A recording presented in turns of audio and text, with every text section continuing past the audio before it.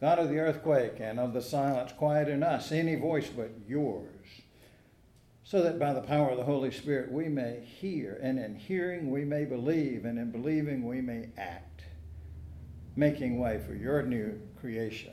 In Christ's name, amen. Well, last Sunday we read through the first verse of 2 Corinthians 5, which said, "For we know that if the earthly tent we live in is destroyed, we have a building from God, a house not made with hands, eternal in the heavens."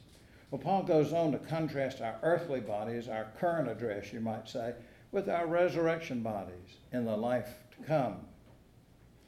And 1 Corinthians 15:47, he had written of the difference. The first human was from earth, made from dust. The second human is from heaven. So listen now for the word of God in 2 Corinthians, 5th chapter, starting at the 6th verse. "So we are always confident because we know that while we are living in the body, we are away from our home with the Lord. We live by faith and not by sight. We are confident, and we would prefer to leave the body and be at home with the Lord, so our goal is to be acceptable to him, whether we are home or away from home.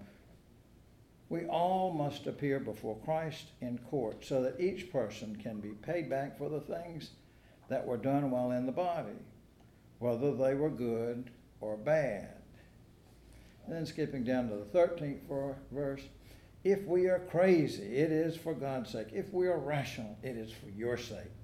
The love of Christ controls us because we have concluded this: one died for the sake of all. Therefore, all died. He died for the sake of all, so that those who are alive should live not for themselves, but for the one who died for them and was raised." So then, from this point on, we won't recognize people by human standards. This isn't how we know him now. Even when we used to know Christ by human standards, this isn't the way we know him now. So then, if anyone is in Christ, that person is part of the new creation. The old things have gone away, and look, new things have arrived. Well, that was from the Common English Bible, which is a little easier to follow some of Paul's logic and language in. But listen to that last verse one more time, this time from the New Revised Standard Version. "So if anyone is in Christ, there is a new creation. Everything old has passed away. See, everything has become new." This is the word of the Lord. Thanks be to God. O Lord, may my words and may our thoughts be acceptable in your sight, our rock and our Redeemer. Amen. Have you ever had the experience of seeing things in a whole new way? Well, the first time I saw a world map that you can look up online called the Gall-Peters projection, it just looked wrong. Like most people, I was used to this map we borrowed from my son's room today. This is called the Mercator map. He was, I don't know, an 18th century or so German. And this was the version of the map he did. That Gall-Peters projection looks different. Now, this is a fine map, but it has some distortions that have consequences, well, in world politics and national policies. For example, if you look at this map, you say, wow, look at that. There's Alaska. It's big. It's bigger than Mexico, right? No, it's not. Mexico is much bigger than Alaska, but you wouldn't know it from this map. If you look at Greenland, it's big as my hand, right? Comparable to the size of Africa, right? But the continent of Africa is 14 times larger than Greenland. So there are a number of distortions that were built into this map. This map was great for getting around from one landform to getting across the ocean to another. But it does not represent countries or land masses in the size that they really are. You need the round globe to do that. Well, it gives us a distorted view.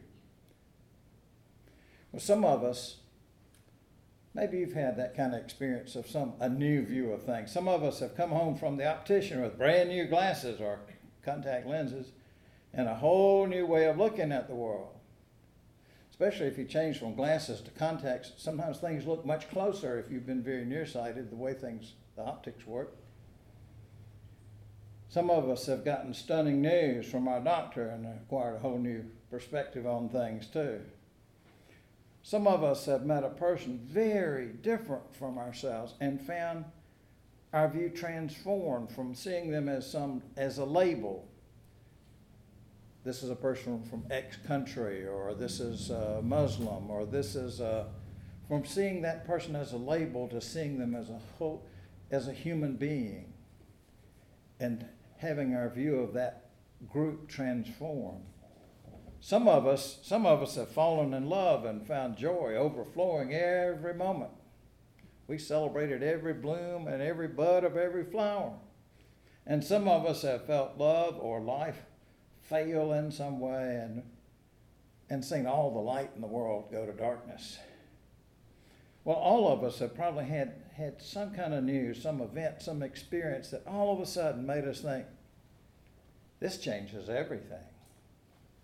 Paul's second letter to the church in Corinth, in that he says, being in Christ is a dramatic change of perspective, not just a new, a novel way of feeling, but there's a new creation. Everything old passed away. Everything has become new. Remember in the 6th verse, Paul said, we're away from our home with the Lord. Perhaps you've heard people refer to someone's dying as being called home or have gone home to be with the Lord. We are sojourners. We're temporary residents in this life on this earth. Even if it's a long, long time, there's a life to come. Paul also said, we live by faith and not by sight. By the way, that's the motto of the Governor Moorhead School for the Blind in Raleigh. In this case, faith is not just about, I believe this, I believe that. It's more to do with living faithfully to the covenant ways of God than to that struggle to believe certain intellectual assertions about God. In other words, faith is an action word. So we do not have the same view of life or death or ourselves or others that the rest of the world does, because if anybody's in Christ, we're part of that new creation where the old things have gone away and new things have arrived. In a sense, Paul describes the Christian life as a life of exile, a time being away from home, longing to be home with God. God's people have dealt with this idea of exile before. One of those times when they were in exile in Babylon, the people of Israel were, God had the prophet Jeremiah send them a letter from Jerusalem. Listen to what the people in exile were told to do. Jeremiah says, these are the words of the letter that the prophet Jeremiah sent from Jerusalem to the remaining elders among the exiles, and to the priests and the prophets and all the people whom Nebuchadnezzar had taken from exile from Jerusalem to Babylon. The letter said, thus says the Lord of hosts, the God of Israel, to all the exiles whom I have sent into exile from Jerusalem to Babylon. Build houses and live in them. Plant gardens and eat what they produce. Take wives and have sons and daughters. Take wives for your sons and give your daughters in marriage, that they may bear sons and daughters. Multiply there. Do not decrease, but seek the welfare of the city where I have sent you into exile, and pray to the Lord on its behalf. In its welfare, you will find your welfare. Well, as Christians, we live in this world, as I say, sojourners, temporary residents.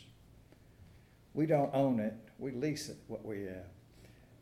But we're not to sit on our hands as we wait for the kingdom to come. We're not to see ourselves as having achieved some higher state than other people. As Paul wrote to the Ephesians, for by grace you have been saved through faith, and this is not your own doing, it's a gift of God, not the result of your work, so that nobody can boast. For we are what God has made us, created in Christ Jesus for good works, which God prepared beforehand to be our way of life. You see, on our own, we tend to see the world from a selfish, human, me and mine first kind of perspective. But as new creations in Christ, we see things from a new viewpoint. When we walk with Jesus, the Good Shepherd, we begin to see things from the shepherd's point of view. Thanks be to God. As Paul wrote to the Corinthians in that first letter, beloved, be steadfast, immovable, always excelling in the work of the Lord, because you know that in the Lord your labor is not in vain. So may the love of God uphold you, the light of Christ guide you, and the fellowship of the Holy Spirit fill you with joy, now and forever. Amen.